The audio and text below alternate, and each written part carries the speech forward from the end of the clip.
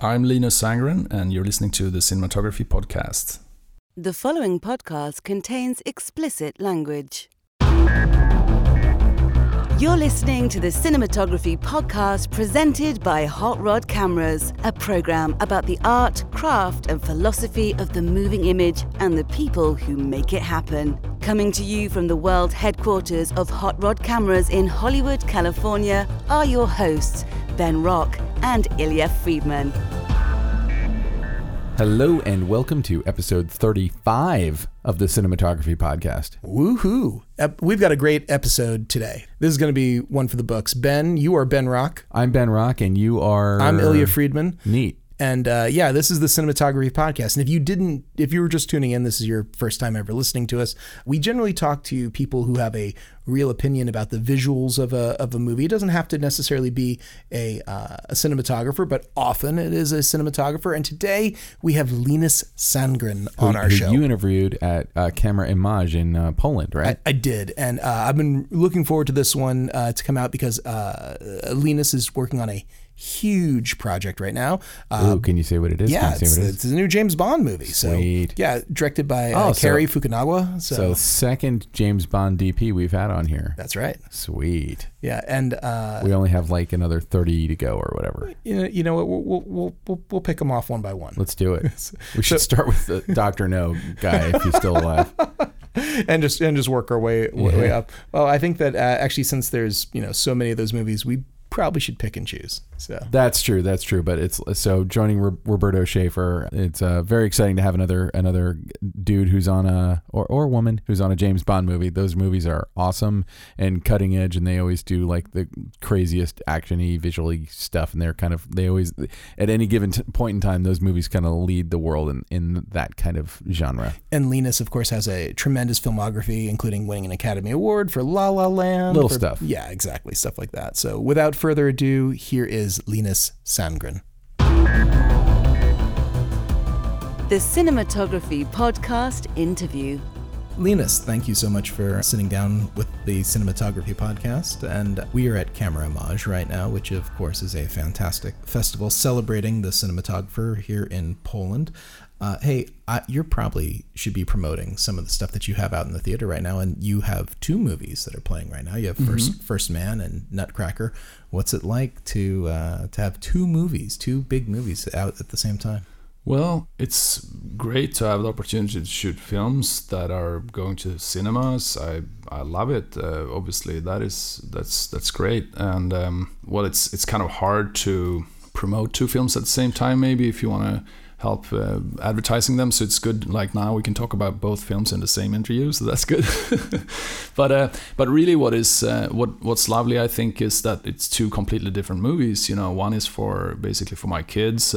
It's a Disney movie, which was something I never had done, and that felt like a great challenge, because for me, films should be challenges. They should be like, I really live off that experience of doing something that I haven't really done before. Is fantastic.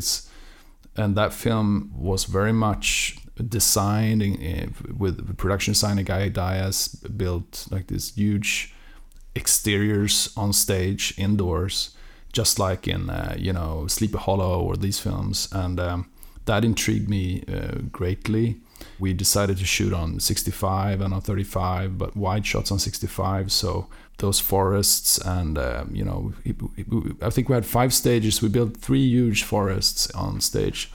That experience was amazing, to walk around in those sets and have the costumes. And I mean, there's also CG characters in the film, but in general, for the greatest part, even shots I think that you don't think may be real, because they're hard to understand they're real, because they look large, like huge. Those shots a lot of them are all in camera, which is fun. So that's fun. But then with First Man, it's so completely different, because that's a very intimate story, and a realistic story that has the idea of documentary style, cinema verite style imagery. You used a bunch of 16mm film, I've heard, for that as well too. Mostly in the beginning, or?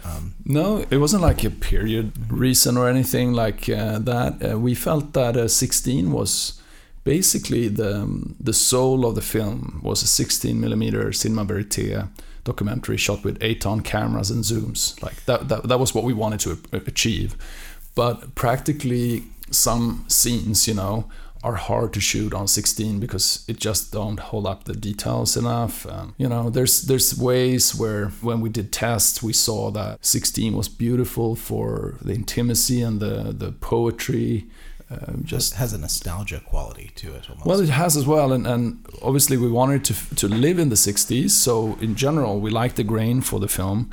We liked that style of cinematography they had back then, but really more emotionally connecting with the characters in a real way, like in a realism way, we thought was 16mm. It's much more humble sort of approach. And then when we did tests and shot on 35, we felt it was more like a movie, and the movie wasn't supposed to look like a movie. It was supposed to look more like a real thing. So that's like that was the thing. It was like we actually thought 35 was going to be too clean in certain scenes, but then we shot basically at the end. I think most footage is 35 because the whole sequence in the middle is 35, but we shot the 16mm inside all the crafts, for example. We shot 16 in the beginning of the film, but that was because the story is really about this family where everything is, you need to be emotionally involved, and it's an intimate story, and the sort of grainier 16mm felt like that was what we wanted to apply on anything that was the most human. And the further away we go from the humanity, the more we go IMAX, you know, the more we go 35 and then we go IMAX. The more separation, the more cinema. We thought that was like a nice metaphor, you know, like. I agree. I think it's a smart philosophical way to approach that. And that actually leads me right into sort of what is my stock question. And it's my belief that the best cinematographers, the best DPs, the people who are really masters of their craft are part artist and part plumber. It's impossible to be just 100% artist, because if you are, you don't have any of the technical backing that you need. And then of course you can't be all plumber. Totally. Otherwise it won't look any good at all. So where do you feel like yourself, if you had to like draw a line, you know, do you feel like you're 80-20, 50-50? Where's your artist plumber line come in? No, I agree with you. I think it's exactly right. And there's more professions where you could be like, for example, an architect is usually also half crafts, you know, half plumber and half artist. And also I think I'm in the middle. I mean, I built my own house, for example. I drew it, and my dad was like, dude, maybe you should get an architect, because like, I don't think, if you're not educated architect, you should probably have an architect. And, you know, my drawings they weren't too bad. You know, of course the architects have a more, you know, precise, you know, they're professionals, but my ideas, I had been doing research, I've been drawing a lot of drawings as a cinematographer actually, but it's in me, like that type of thing. And I think I was also interested in like biology and science. I was very curious as a kid on like, how do actually whales talk, you know, like, and I was dreaming about being like Jacques Cousteau and exploring the oceans to research that.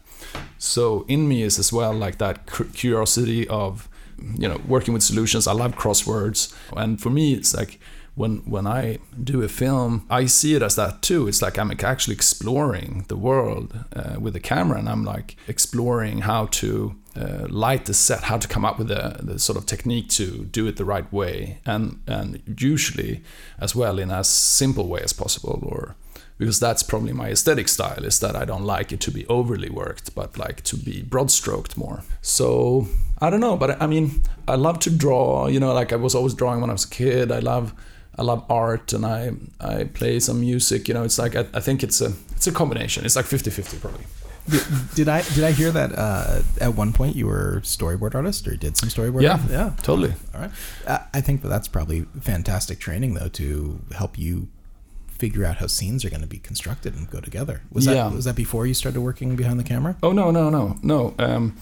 To me, it's a way to, you know, in the collaboration with the director, it's just like you have different ways you can express yourself. I love to do mood boards. I love to like collect photographs or paintings or, you know, things to communicate with the director to make sure that we're on the same page, so we don't stand there on set, because that's like a way to create the film, is to communicate. Obviously, it's like the most important part.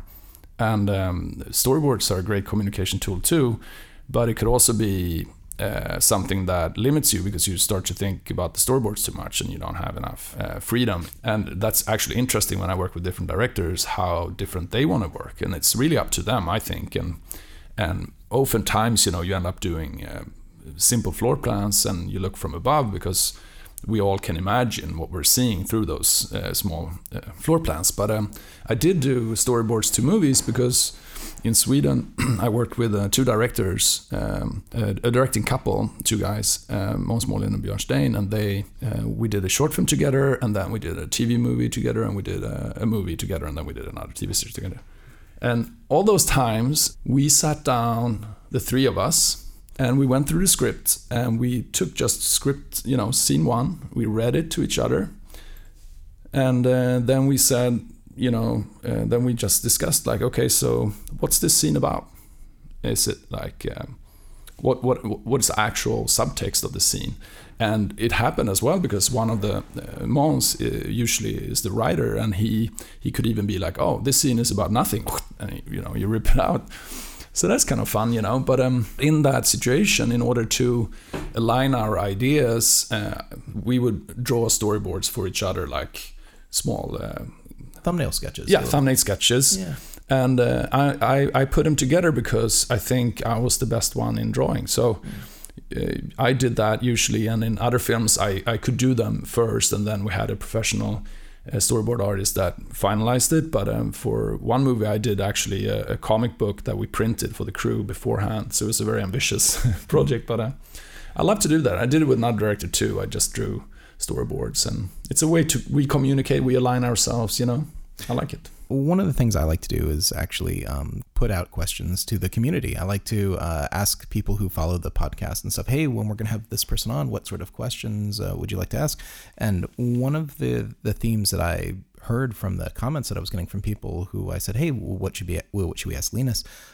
You've worked with a who's who of sort of young female actresses as they've been exploding into popularity, of course. It's Jennifer Lawrence and Emma Stone and Amy Adams and you name it, and worked with them multiple times. Do you think that you have a particular approach to flattering light to try to make your leading lady look as perfect as she can possibly look? Do you have I know you like to keep things simple, but what's your approach when it comes to lighting your leading lady? Well, maybe my approach is that you always have to be careful with different people's faces and how they look, and not only women, but I think always have a little bit of a thought of if certain persons are, and this is obviously a subjective thing, like what I feel like looks more pretty maybe, or maybe scary or ugly, whatever, for that character. So then classic, right, you go long lens or wide angle, it's going to make a difference how they look. And so that all comes into the play in how you judge things with the lenses, I think.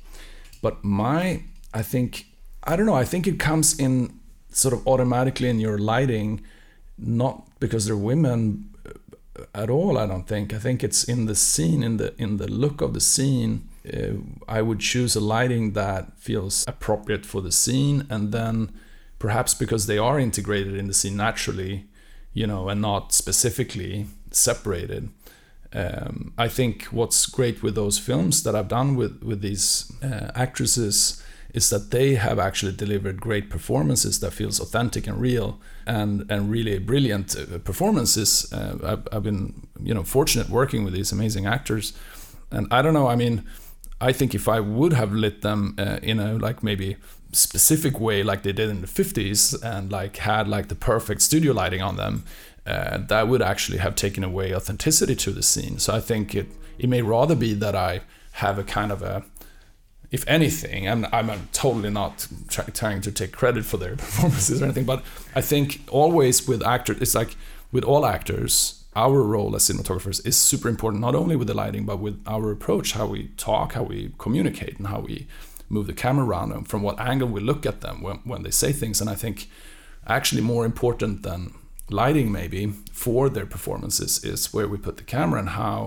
how we watched them and with what type of respect. Because in for example, American Hustle, it was a very explosive, characteristic driven. I mean, the film is like explosive, right? It's like David Russell is like a volcano with his story. It's like boom, and all the characters are alive, and obviously that needed to be also photographed in a way that was more like up in their faces, and we were like kind of aggressive with how we're curious in how to approach the acting and see them. So you're saying the story is driving the camera placement and the Totally. lighting and everything more so than just saying, oh, hey, I've got this idea on how we're supposed to. No, totally. It's always the story. And if that is aligned, and if the actors then can act in relation to the story and do their acting properly, and not being interrupted by a specific, lighting where it's like, okay, now let's shoot the leading lady. We have to stop shooting and then like light this scene properly, and then it's like, get in there. Okay, here you go, a photo booth, right? Shoot it, and you look pretty now. Come on, act. It's not coming out naturally.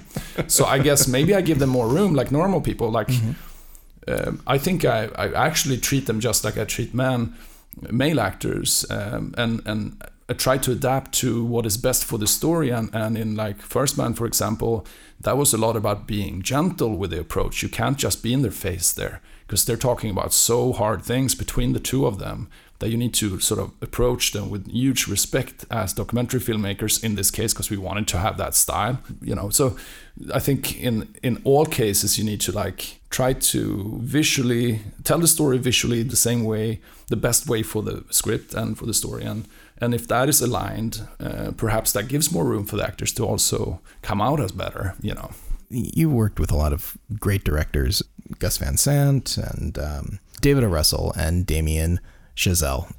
Fantastic directors.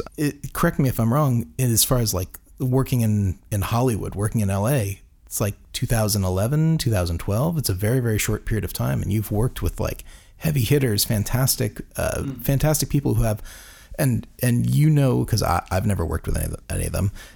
Are these directors that you would say, and I'm sure they're all different, but I feel like directors, some of them want to focus on actors, they want to focus on performance, and they kind of want the cinematographer to figure it out. Others want to be very involved and have a you know what I'm talking about. They're all.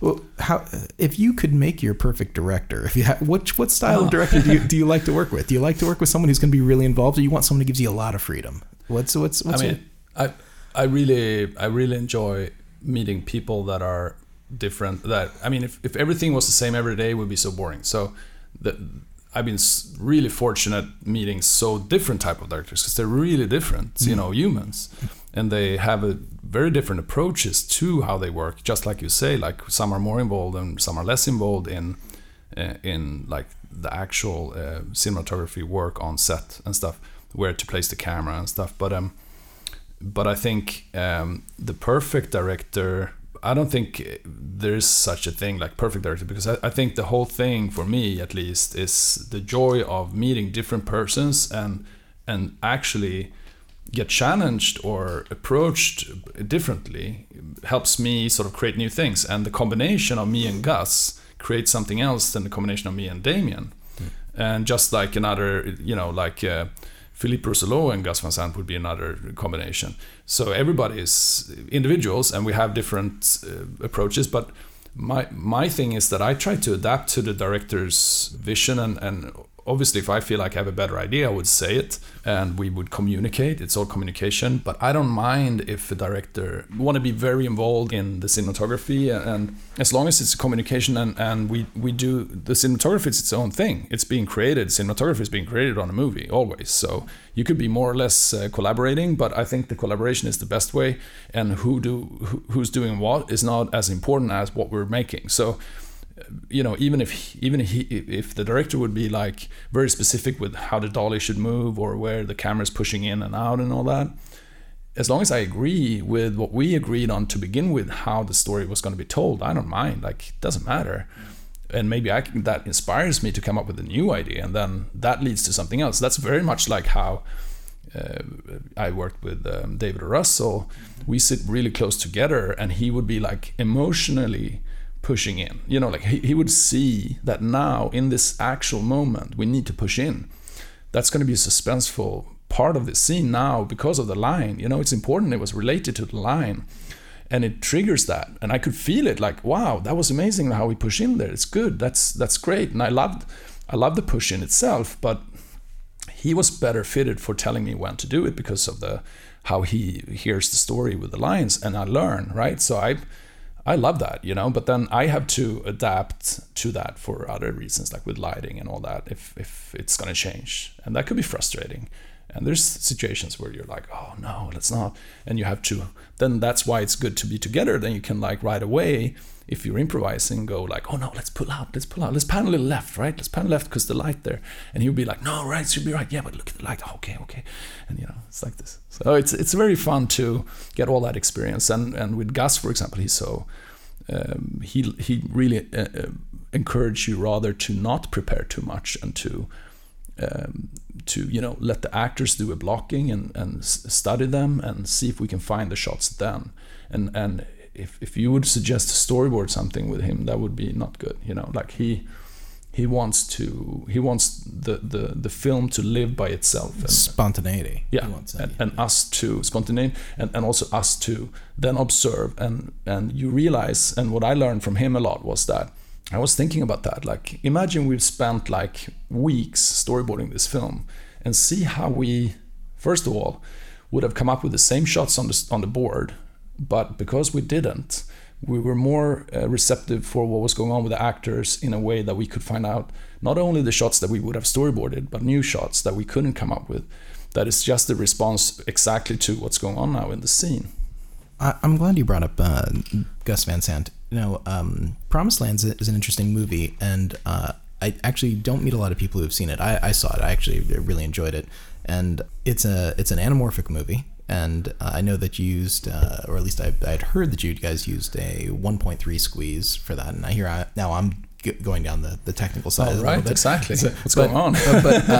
And I don't mean to go too far, but basically, it's a sort of a non-standard.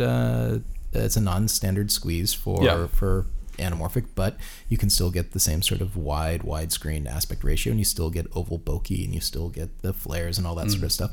That was your first time working together with Gus? How did that all kind of come together? And like, so you're working together for the first time, and you're saying, hey, I want to do something non-standard. I want to do something. No, I didn't say that. Oh, you didn't. He just gave you the freedom.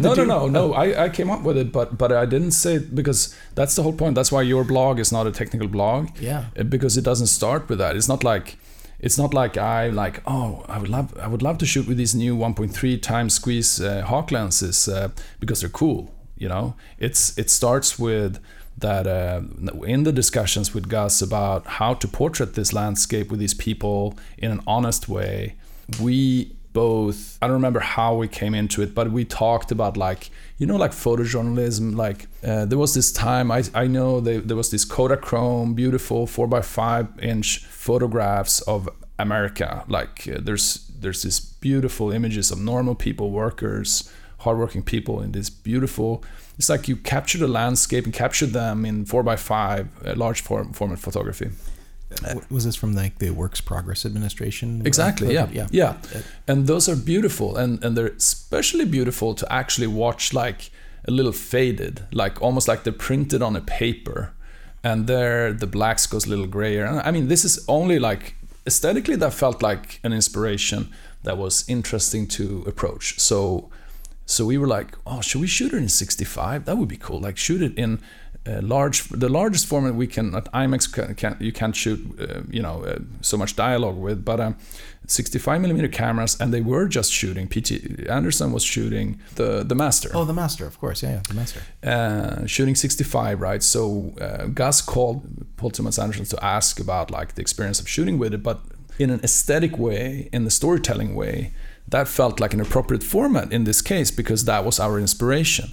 Now, that was very expensive for our little budget, and we felt that we need to compromise on this somehow. And what is the compromise? Well, then I pulled out from my back of my head that Vantage in Germany had made these Hawk lenses that was 1.3 squeeze, and I was like, I mean, they were made for 4x3 go 178, or for 178 goes 235. So I thought that the largest format you could get out of a 35mm camera is silent, right? The silent mode is the full aperture, but we didn't want to have a 4:3 looking image, so we were thinking like, what if we do 185 then, and then perhaps even for video release it's 178, and we just utilize the entire negative as much as we can, but in that shape. So with doing the 1.3 squeeze, we could get then a 178 image that's more humble than 240, because we felt 240 is too movie-ish. We wanted to stay like, and also photography is usually in like, that format more. So that was the reason. And then when we started testing the cameras and we saw the bokeh, and we loved the bokeh. It wasn't really what is in those images, but then that became another texture, and the combination of them, you always have to be open and a little loose and flexible, but work with your feelings. I think in all these decisions, it's about feelings. And we ended up pull processing because in the testing, we felt that was, that reminded us of those printed versions of the Kodachrome. A little more faded and a little less contrast, a little bit more noise, a little grain. Good stuff. So Linus, thank you very much for sitting down with us. I know we're just about out of time, but thank you so much for being on the show. Thank you so much. It was fun. And that was Linus Sandgren. Thank you so much for coming on the show. I can't wait to have you on again. Hey, Ben, it is time to pay the bills. I love paying bills. Bill paying today is courtesy of ARRI. We got to give him a proper shout out because 2019, every year it seems like ARRI makes headlines that, Academy Award, Oscar winning movies shot on ARRI cameras. This year, 2019 was no exception. In fact, basically all the really big movies, it seems like, used ARRI cameras. And what are some of the movies? Okay, like A Star is Born used... shot by Maddie Batik. Maddie Batik is wonderful on the show. ARRI Alexa Mini, and then plus anamorphic lenses from a bunch of different people. ARRI Alexa Mini was the camera behind that. Also, Black Panther shot by Rachel Morrison. That's right. Also on the show. ARRI Alexa XT Plus was used for that, which is one of their fantastic film cameras. Black Klansman used a lot of different cameras, but the ARRI Cam LT film 35mm film camera also used. Bohemian Rhapsody shot by Newton Thomas Sigel. Newton Thomas Sigel also on the show, which you can go back and listen to. Lots of ARRI cameras. ARRI Alexa 65, ARRI Alexa SXT, Aeroflex 35BL, all used on that show. Plus also the special ARRI Prime DNA series lenses, which were made for the 65, super cool.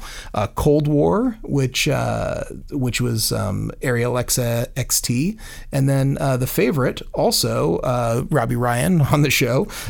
He used a suite of ARRI cameras, including the ARRI Cam LT and ST, and one super fisheye lens. Green Book. ARRI Alexa Mini, again, as a hero camera, a main camera for that. Never Look Away was another movie, which was a ARRI Alexa XT. Roma, of course, the ARRI Alexa 65. Vice, ARRI Cam LT, ARRI Cam ST, ARRI Flex 235, 435.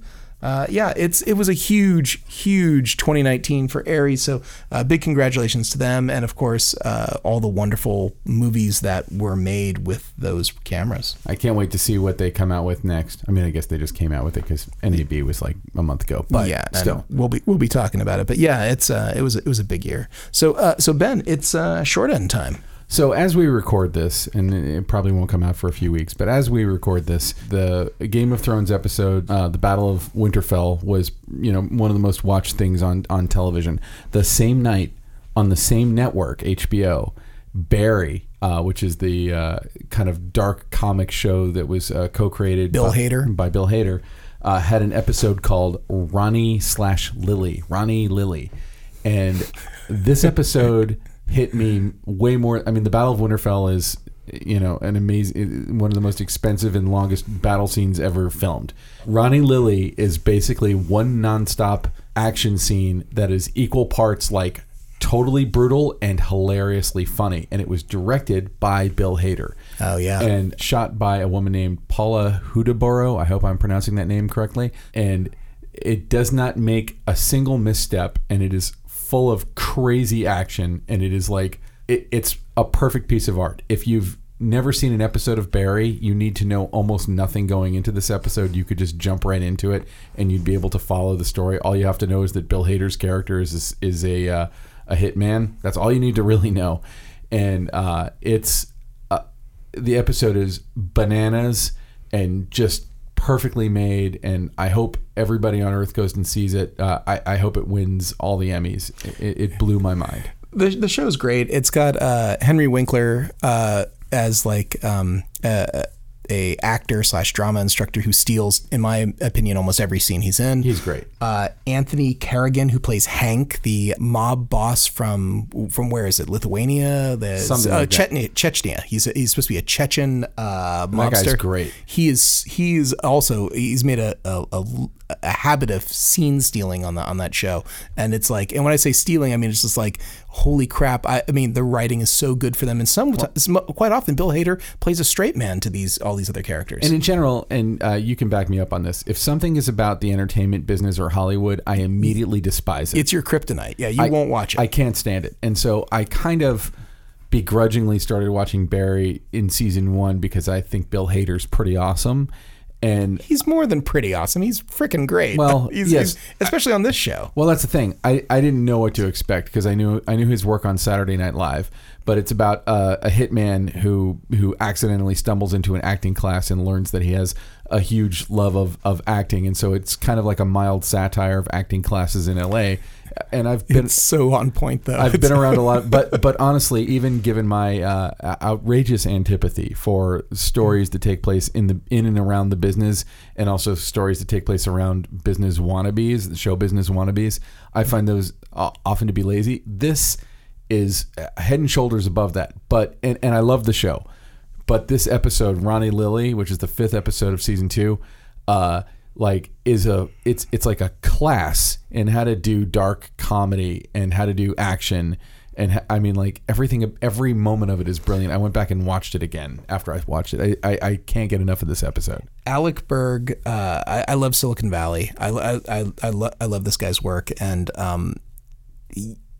I will say that what's great about Barry is that it feels like something that Alec Berg would do, but it does not feel like an exact copy of like Silicon Valley or something else on HBO. Yeah. It is its own show with its very own sort of like dark, off-kilter tone, and it's tight. It's like a 30-minute show, but it is tight. It is very, very tight. No episode has been tighter in 2 seasons that were both really awesome. No episode has been like as perfect. Most shows will never have an episode as perfect as this one episode that Bill Hader directed, and now I want to see him. I sort of feel like he's about to do what Jordan Peele did, which is to go from being like funny guy into suddenly being like taken very seriously filmmaker. I think you're right. I think we're about to see a lot more of Bill Hader. So not a bad thing. Not at all. All right, so my short end this week is something technology related. So I know I don't do this a lot, but when there's something is really, really special that is worth talking about that's tech, I do want to try to bring it into the show. And there is a company out of China called Nanlite. Nanlite is the new U.S. branding that they've come up with. They also have a sister sort of line of products called Ledgo that have been around for a while, and they're getting revamped with some better stuff. But the Nanlite essentially is a teeny tiny par. It's a really, really bright LED light that is about the size of like 2 decks of cards stacked on top of each other, and it's ridiculously bright. It also costs like $300. So it's a little Chinese light that is extremely high quality, extremely bright, and $300. We're actually working on some special kits through Hot Rod Cameras. We're going to bundle it in. But if you can imagine having a interview light kit, like the older style airy tungsten kits where you'd have like 3, 4, 5. Oh my God. I figured you would. Everyone who ever worked in production in the big rolling gray case. That's exactly right. God. How many of my car seats have I destroyed by loading those into my backseat? I once saw a guy driving around in a BMW convertible in Los Angeles, a little 2-seater with the airy light kit on the passenger seat, and it was sticking up like 2 feet above his windshield, and he had his arm around that light kit as he was driving, and I was like, that's a perfect metaphor of LA right there. I wish I had a camera. That man was Vilmos Zsigmond. It was not. It was definitely not Vilma Zsigmond. But anyway, my point here, bringing up the old school sort of like ubiquitous kit, is I want to make a new one of those with these little lights, because the truth is that these could all fit in a briefcase. This could fit in some tiny little thing, and you can plug it into house power. It doesn't take it's 60 watts, which if you think about that, that's like a household bulb. Man, so I need to get one of these. Like I honestly, I have like an interview kit from the dawn of time, and it's still incandescent, and I hate it. I never use it. Yeah, I'm going to make a new modern, I don't know what I'm going to call it. I don't know what it's going to be, but I'm going to put together a little kit. It's going to be in a cool case, and maybe it'll have stands separately or in the same thing, but it'll be focused and built around this light. And this light is absolutely going to be revolutionary for the people who need bright lights. Oh, it can be powered by batteries. It can be powered by two like little DV style batteries, which is nice. And it's incredible. It is. Is it like what's the color temperature situation and all that? It's daylight color, but daylight is very easy to turn into tungsten with a little piece of gel. It doesn't knock too much away, and you won't miss it anyway, because this thing is like 85% as bright as some other popular lights out there at a fraction of the cost. Nice. So 85% is bright and 1/3 the cost. So I think this is sort of a dawning of a new era for LED lighting, and there's more and more stuff that's going to be coming out there. But if you go to hotrodcameras.com and look up the Nanlite Forza 60, Forza 60 is what they call it. It's incredible, and I will be posting. We actually have a secret group now on Facebook called the Hot Rod Cameras New Technology Group. It's not a secret anymore. Yeah, well, it's not that secret. You know what it is. Like it's a private group, so maybe it's not totally secret. But anyone who's listening to the podcast who's interested in tech, who wants to talk about or is interested in this light specifically, I'm going to be posting some videos there and some photos and some other stuff inside the Facebook Hot Rod Cameras Technology Group, New Technology Group, and you are all welcome to join. Sweet. I'll have to join that. Hey, so Ben, that's the end of the show. Where can people find you? Please find me at benrockonline.com. You can see my work there. I probably need to update it, but I got a bunch of stuff there. I'm on Twitter at Neptune Salad and all the other places. If you look me up on Instagram or Facebook, you can find me. Say hi. Some people from podcast listeners have been reaching out to me to say hi, and it's very nice. Yeah, and follow the podcast on Instagram. Follow the podcast on Twitter. We are at the Cinepod on Instagram, and at Short Ends with a Z. I'm sorry we ever chose that, but that's what we've got for Twitter. And of course, like our Facebook page, give us reviews, send us emails if you don't like the show. If there's stuff you want to hear more of, or people you'd like to have us get on the show, we really do go after people, and I think we're going to get more directors now that we've had Lige on in our last episode. We got some more people sort of in the pipeline, and Ben, I'm going to be looking at you to do some more of these director interviews. Well, now that my boy is a year old, I can probably squeeze off a little bit more time and have any brain space to do interviews. I was wondering whether or not we were going to be able to make it through an episode without you mentioning your prodigy. Yeah, he's awesome. He's already got his own area. So. He's going to be starting a podcast too. He's got his own podcast. Actually, there's a great podcast hosted by a 5-year-old kid called The Show About Science. Is this true? It's a real podcast. Oh my God. It's this 5-year-old kid who interviews like real science people, and it's brilliant. Everybody should. It's such a fun podcast. Hey, let's thank our crew, without whom we would not be able to do this. We got to thank our producer, Alana Cody. Thank you so much, Alana. Thank you, Alana. You're the best. And let's thank our editorial staff of Abby Corbett and Ben Katz. Thank you so much, guys. Thank you for making us not sound like morons.